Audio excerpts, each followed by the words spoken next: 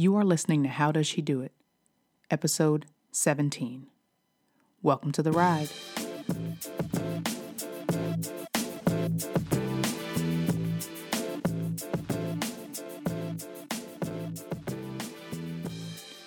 Thank you for joining me for another episode of How Does She Do It, a weekly podcast dedicated to sharing practical insight and honest perspective on being grown. My name is Tiffany and I am your host. This show notes for this week's episode will be available at howdoesshedoitpodcast.com/17. You can follow the show on Twitter and Instagram at howdoes_she-do-it. If you'd like, you can also join the email list by visiting the website howdoesshedoitpodcast.com, and you can join the email list there. And the benefit of being on the email list is that you can have the podcast episodes sent directly to your inbox. If you'd like, you will also find out about things that I'm doing on the show that I might not record directly in each episode, but things that are happening between episodes. And it'll just be dope to be on my email list.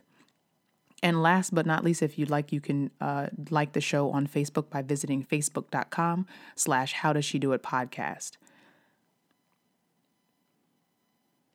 Before I get into this week's episode, which is another Just My Thoughts episode, this is the second one that I've done so far, you are much appreciated for your reviews and ratings in the iTunes store, as well as on Stitcher. Please feel free to continue to do so. It helps to get my show noticed in the iTunes store and to help other people find out about what I hope you find is valuable information and things that I'm sharing on the show. So if you will, there'll be a link directly in the show notes to where you can leave a rating and review so you don't have to figure out how to do it on your phone, which I have struggled with several times before. So just know that that will be available to you. And as always, if you have questions, comments, concerns, or things that you want me to talk about or share during the Ask Tiff segment of the show, you can email Tiffany at howdoesshedoitpodcast.com and I will answer your questions there.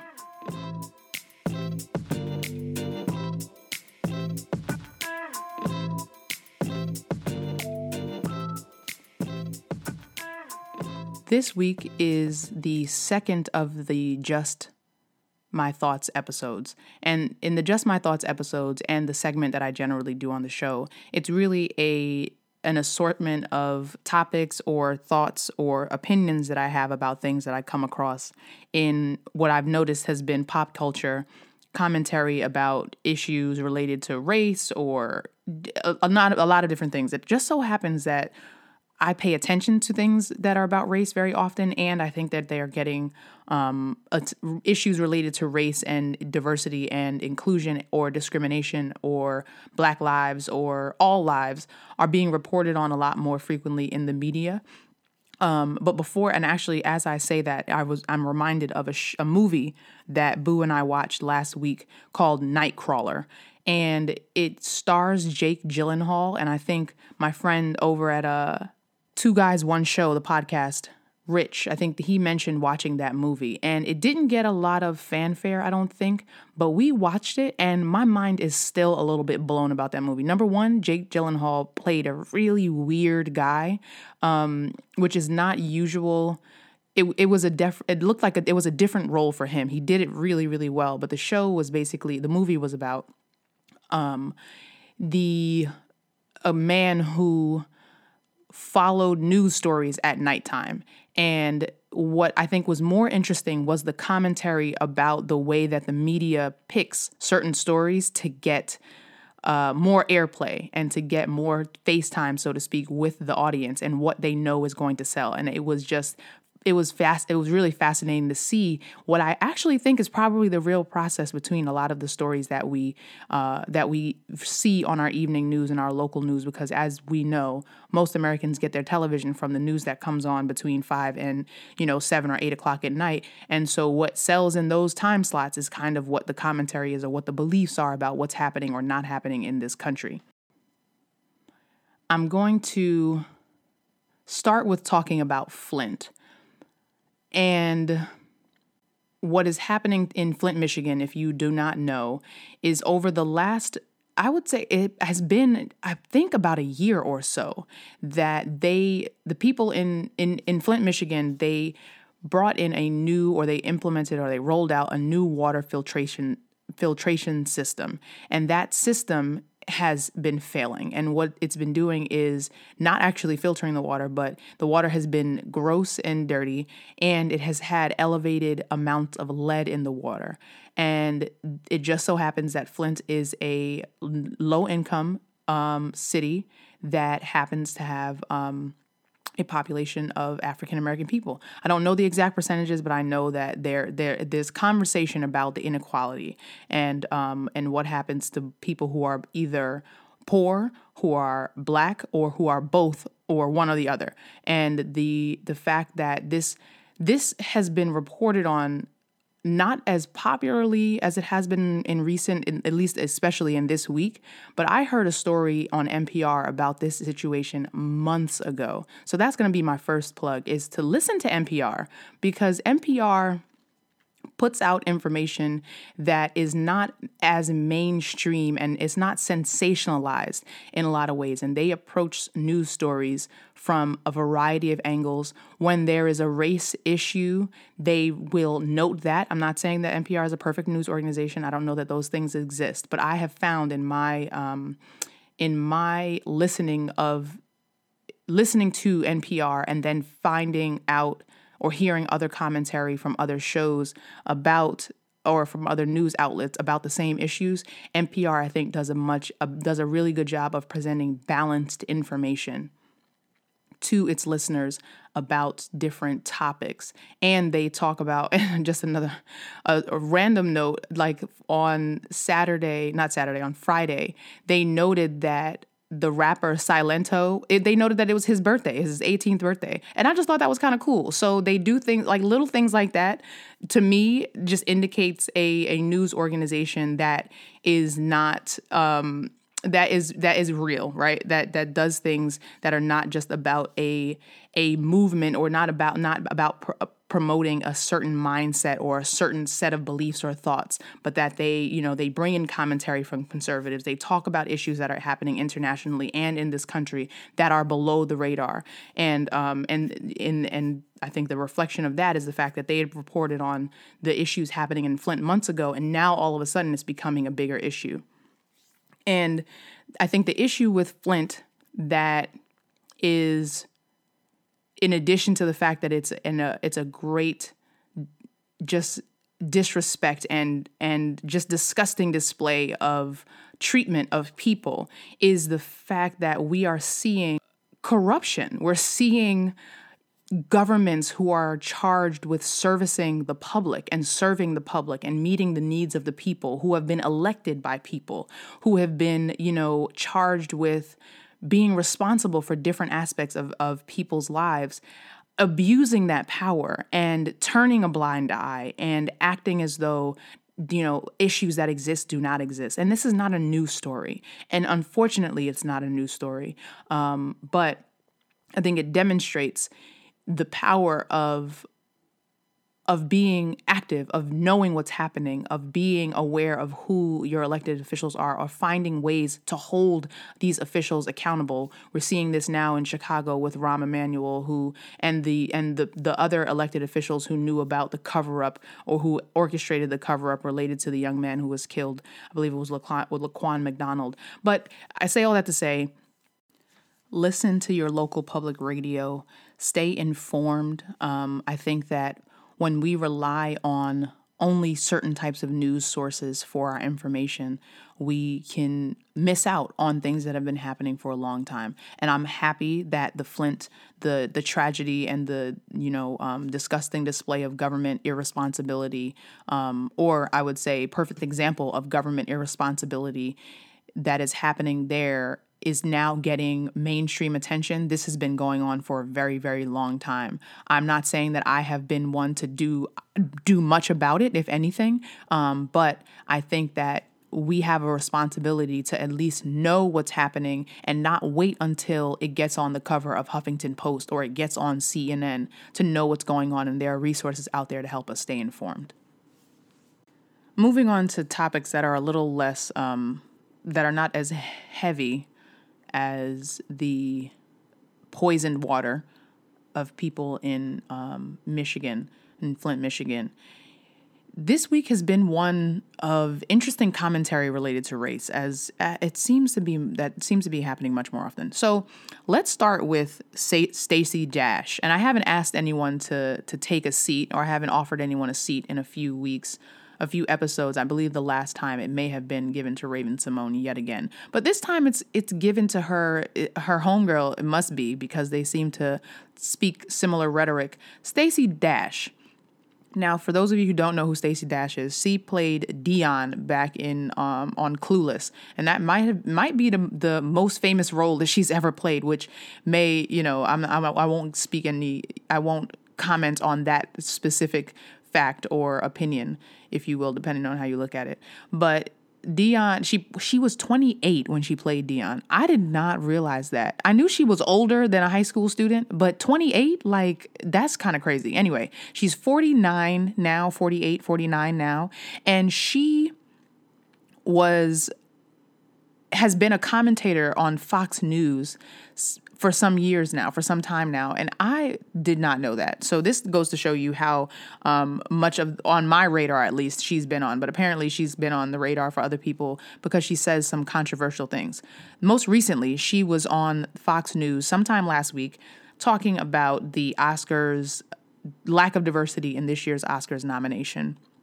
And she basically was quoted saying that either we want segregation or integration, or we don't want segregation. So she called for saying that shows like BET, the BET Awards show or the Image Awards, that they need to go, and basically said that there should be no BET or there should be no Black History Month. And, I literally have my hand on my temple right now because I'm just I still haven't quite been able to articulate. Everyone is entitled to their opinion, right? But what people have to recognize is that when a network like Fox News gets a person of color to come on their show, it's almost as though or at least it seems to me, that it's an attempt to be like, see, this person who is also Black has these thoughts, so these thoughts can't be that ridiculous. And these thoughts are ridiculous whether they're coming from a white person, whether they're coming from a Black person. That the idea that all that this shows or networks like BET stand for, and we can have please note, we can have a whole separate conversation about BET itself. But the reason things like BET exist, magazines like Essence, magazines like Jet, magazines like Ebony, magazines like Vibe, or award shows like the NAACP Image Awards, or the reason why those things exist is not because Black people are attempting to self-segregate themselves, but they exist as an attempt to highlight things about ourselves and our culture that won't otherwise get recognized. So for someone like Stacey Dash, who has been the beneficiary of being played on, in having roles on shows that aired on networks like BET, or has been featured on, has been a part of this community, for her to go on Fox News and start talking about it, it's like, was she doing this just so she could get her name back in the headlines? Most recently, we could talk about Aunt Viv having maybe similar motivations for her commentary on Jada and Will Smith. And just a side note, I'm going to share in the show notes a very funny article that I saw on Very Smart Brothers about, I think it might have been 20 or 22 things that are not as petty as Aunt Viv or as Janet Hubert was. It's very funny, so I'll put it in the show notes. But anyway, the fact that Stacey Dash could have been baited into this conversation is just, just have a seat, have more than one if you choose. You miss the point. If any person's commentary about the Oscars and the lack of inclusion then turns on the existence of other award shows for Black people or for people of color, if that's what you're focusing on, you have obviously missed the point. And my little podcast is not going to help you understand the point that we're trying to make, and neither are the tweets that happen that come at you as a result of that. And just have a seat, because that's not the point. And don't talk down about things that you have been a beneficiary of. Now all of a sudden you are too good for it. Like, is that what the case is? Because if that royalty check comes from something that you were on that aired on BET, you're probably not going to turn it away. So you and your girl Raven can sit down together.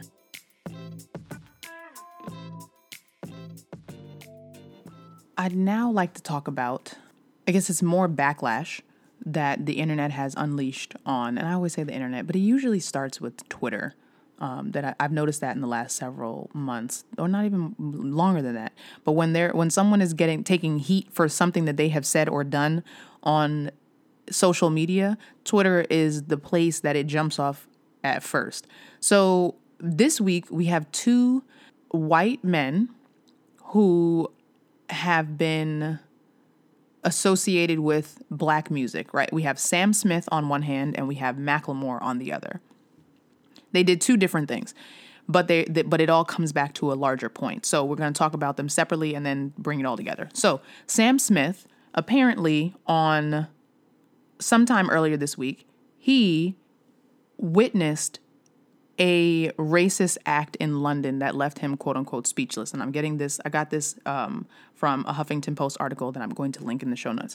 So he went through a series of tweets that acknowledged that his friend was verbally abused in London. He never thought that it would happen here, that he was speechless and hurt, that he feels like he needed to, quote unquote, shine some sort of light on it, and that humans are humans in all caps, which I think is always interesting, and that he's just so upset by it. So he goes on Twitter, he does this on Twitter, and people responded to him in not receiving his commentary very well. That someone said that it's ironic that Sam Smith was discovering racism, that it existed, period, and that the story was about him, it became about him and not his friend. And the commentary is very similar to what people are saying about Macklemore. Now, what's going on with him, Macklemore is the guy who he pairs up with a producer. I'm not like, are they a rap group? Are they a duo? Maybe it's like the Neptunes. I'm not exactly sure. But his producer's name is Ryan Lewis, and his last album was called The Heist. He came up with that fancy song Thrift Shop that did really, really well. Macklemore also won like Best New Artist last year over Kendrick Lamar. He sent Kendrick Lamar some tweet saying that it should have been him to win and not Macklemore, and put it on Instagram. So there was all that kind of, backlash against him related to that.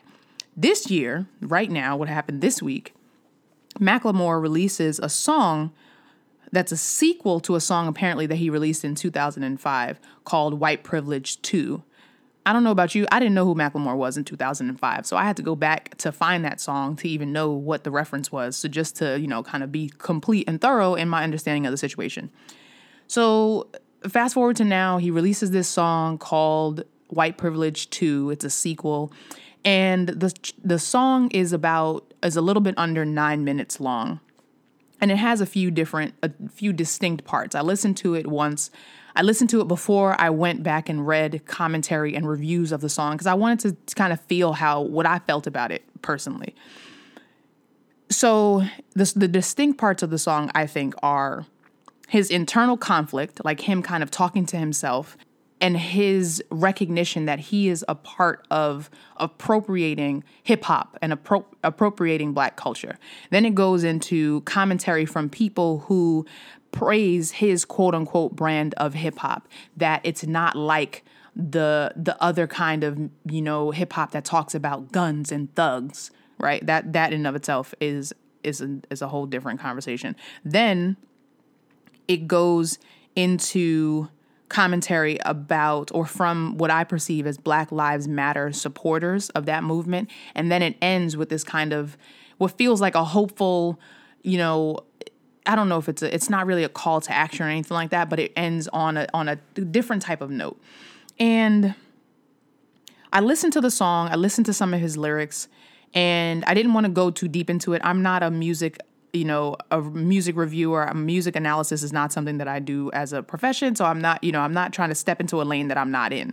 But in listening to some of the lyrics, some of the things that he talks about is that he recognizes that the American dream fails to mention that he was several steps ahead to begin with. That's one of the lines, paraphrased, that he says. Another line that I thought was noteworthy was that white supremacy isn't just some dude in Idaho. White supremacy protects the privilege that I hold, him speaking about himself. He says, as part of our country's legacy, it's designed to keep us indifferent. We can all take what we want from Black culture, but will we show up for Black lives is a question that he kind of poses. And he mentions that he knows that he's been very passive. And the young lady at the end of the song named Jamila Woods, her verse towards the very end is, your silence is a luxury. Hip hop is not a luxury. So he calls out in the song Iggy Azalea, who responded, who I can't stand her music and very much of what she stands for. And he called out, he mentioned Elvis. He mentioned himself in the fact that that there are white people who benefit from cultural appropriation and or from appropriating Black culture in different parts of it. And in reading some of the commentary about it, some of the criticisms, there were a few different, I read about 4 articles, and the theme that kind of ran through all 3 of them was that one, which I'm not really sure I agree with, is that his lyrics are so basic that they're not really complex. And so it's not, you can't tell if you're being pandered to, and you can't really tell what his angle or his message is. I don't really care that his lyrics are not complex. I think that's because there are a lot of rappers who don't have complex lyrics and their messages are as shallow as baby pools. So I don't think that does anything to serve or undermine what he's saying. And the other thing that I noticed is that people are acknowledging that his white privilege is the exact thing that, 1, allows him to make this song, and 2, now has brought him into a conversation that is not about him. And he somehow made this about him. And commentary about Sam Smith was similar, that the story is now about them and not about racism. And it's about the man who was witnessing this racism happen, but not about the man who's experiencing the racism.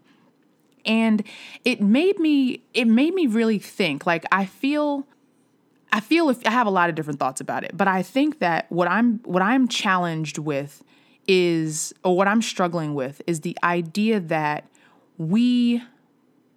that people criticize when I think about, let me back up a little bit. When I think about the struggles that I experience and that Black people and that minorities experience in this country, and I think about ways to help educate or help create understanding around what that experience is like for people, to people who don't understand that experience, the thing that I think about is dialogue. The thing that I think about is encouraging people to reflect on the privilege that they hold or the privilege that exists, and to have conversations that are challenging, that don't always sound good, that don't leave you feeling good, that don't even always lead to tangible solutions, but that create the conversation that we don't have. And the criticism that is coming to both Macklemore and Sam Smith and a lot of other people who kind of step into this arena of expressing themselves related to race issues is that they're criticized for doing that. Like, Macklemore is being criticized essentially for acknowledging that his privilege exists and for the fact that he's going to benefit from his privilege. And I don't really know how that criticism benefits. I think that it creates dialogue, it creates conversation, which is very important. But to what end? What do we really gain by, I don't want to say shaming, but kind of making, saying that this is like, why is he doing this? Why is he why is he putting out this song? What is he going to do about it? Is he going to, one of the articles talked about, it's not, his commentary is not about changing politics. It's about, highlighting emotion, and it's about his emotion and his thought process. But what's wrong with that? When I think about trying to help people access the emotional experience of being a racial or ethnic minority in this country. That's exactly the point, is understanding and creating conversation around the way that we experience race differently in this country. And so one of the things that I would love for white men to do, in men period, is for them to be able to acknowledge and recognize their privilege, and not even just people, not even just white people, but people who are educated, for us to recognize our privilege, people who are able-bodied, for us to recognize our privilege, people who don't have to depend on the government to provide them for financial support in the way that they live their life every day. Those things are privileges.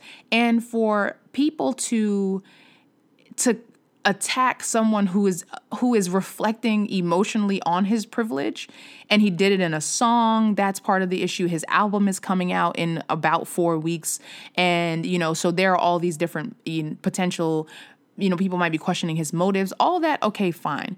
But what about the fact that he's doing something that I think that most people don't do? And most people don't, I'm talking about most people about most issues, is do self-reflection.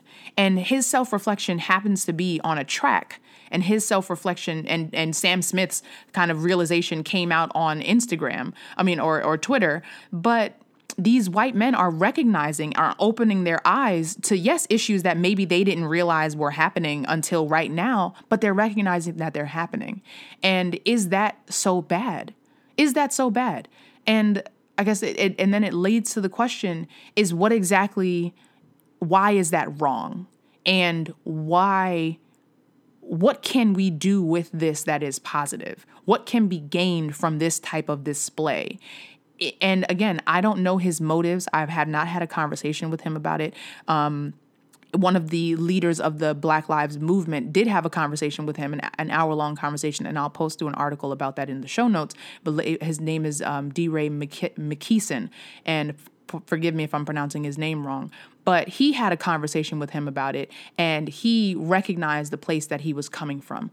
I think that intentions, regardless of what his intentions are, I think the song has the potential to cause people who listen to his music, which it happens to be, I believe, is probably a significant white audience, to hear the words in his track, to hear the struggle that he's having, the conflict that he's having. And no, he doesn't have the answers, but I don't think any of us have all the answers. We have suggestions, we have opinions, and he is expressing his.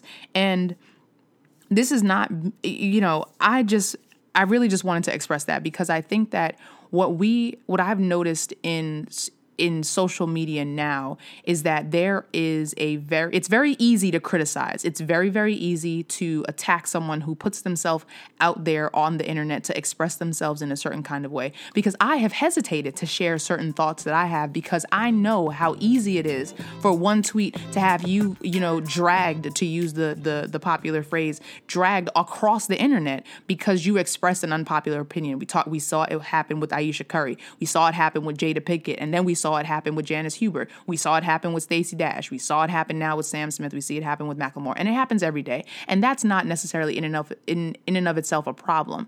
But I think what we have to remember is that people are putting themselves out there, and it comes with a risk, right? When you put yourself out there on a public forum, you present the risk for criticism. And I'm not saying that the criticism is the problem, but it's about recognizing that if we're going to criticize, do we also have solutions?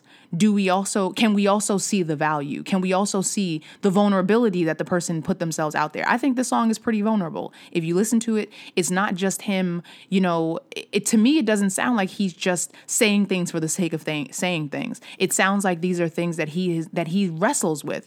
And the fact that this is coming after he released the song in 2005, which was, of course, 11 years ago. But the point is, this is a thread, and this is something that he recognizes that he is in a system that allows him to benefit because he's a white man. And he's going to experience participating in African American culture, in hip hop culture, differently than other people. And is that his fault? No, arguably. What's the alternative? That he stopped making hip hop? That he stopped doing something that he loves to do? I don't know. I don't have the answers. All I'm saying is that, we have to be mindful of, if we're asking people to understand the experience that Black people are going through and the experience that racial and ethnic minorities deal with in this country, and where we want white people to understand and to reflect on their privilege, and we want to have conversations with people, that we have to encourage that conversation to happen. And that when that conversation happens on either side of the table, just because I'm Black does not mean I hold the rights and the understanding of what the Black experience is. I can only speak to my individual Black experience, and I've already learned in interacting with people that I've had disagreements with. I don't hold a patent on the Black experience, because there is no such thing as one unified Black experience. We are different people, and we all grow up in different types of environments. That being said, we have to be willing to hear the commentary of the people like Stacey Dash. We have to be willing to have conversations and to allow people to express opinions that might be different and that might not feel good, that might be challenging, but it's a dialogue. And I don't know if you could call it a philosophy. One of the things that I truly, truly believe that will impact racial relations is in this country is to have conversations with people about our individual experiences. Because what we do is we see representations of each other. We see people who say this thing one way and who say this. And so we assume and we make assumptions that is what this group of people think. That is how this group of people behave. And until we start interacting with the people that we see on a daily basis and asking questions about them and talking to them about our experience. For example, and I live this. When I go to work in my majority white work environment, I am not afraid to talk about racial issues and about the discrimination that exists in the profession, or about the fact that there are racial issues happening in America in the news and in the media. I bring up those things because people need to understand that these things impact, these things are happening. So, I just talked a lot. I did a lot of talking, and obviously this gets me very, very worked up. But I think if I could tie it all up, I would say have conversations with people. Encourage dialogue across your differences with people. And those I'm not just talking about the difference between Black and white or Asian and Hispanic. I'm talking about the differences because I have Black friends who don't agree with me politically about things. I remember when I was in law school, I made so many assumptions about one of my classmates, and I just knew what kind of Black guy he was, and he came from this kind of place, and he didn't understand the struggle and blah, blah, blah. And I just made all these assumptions about him because I thought that my experience was more valid and was more authentic, so to speak, than his. And that's just not the right way to approach it. My experience is my experience. His experience is his experience.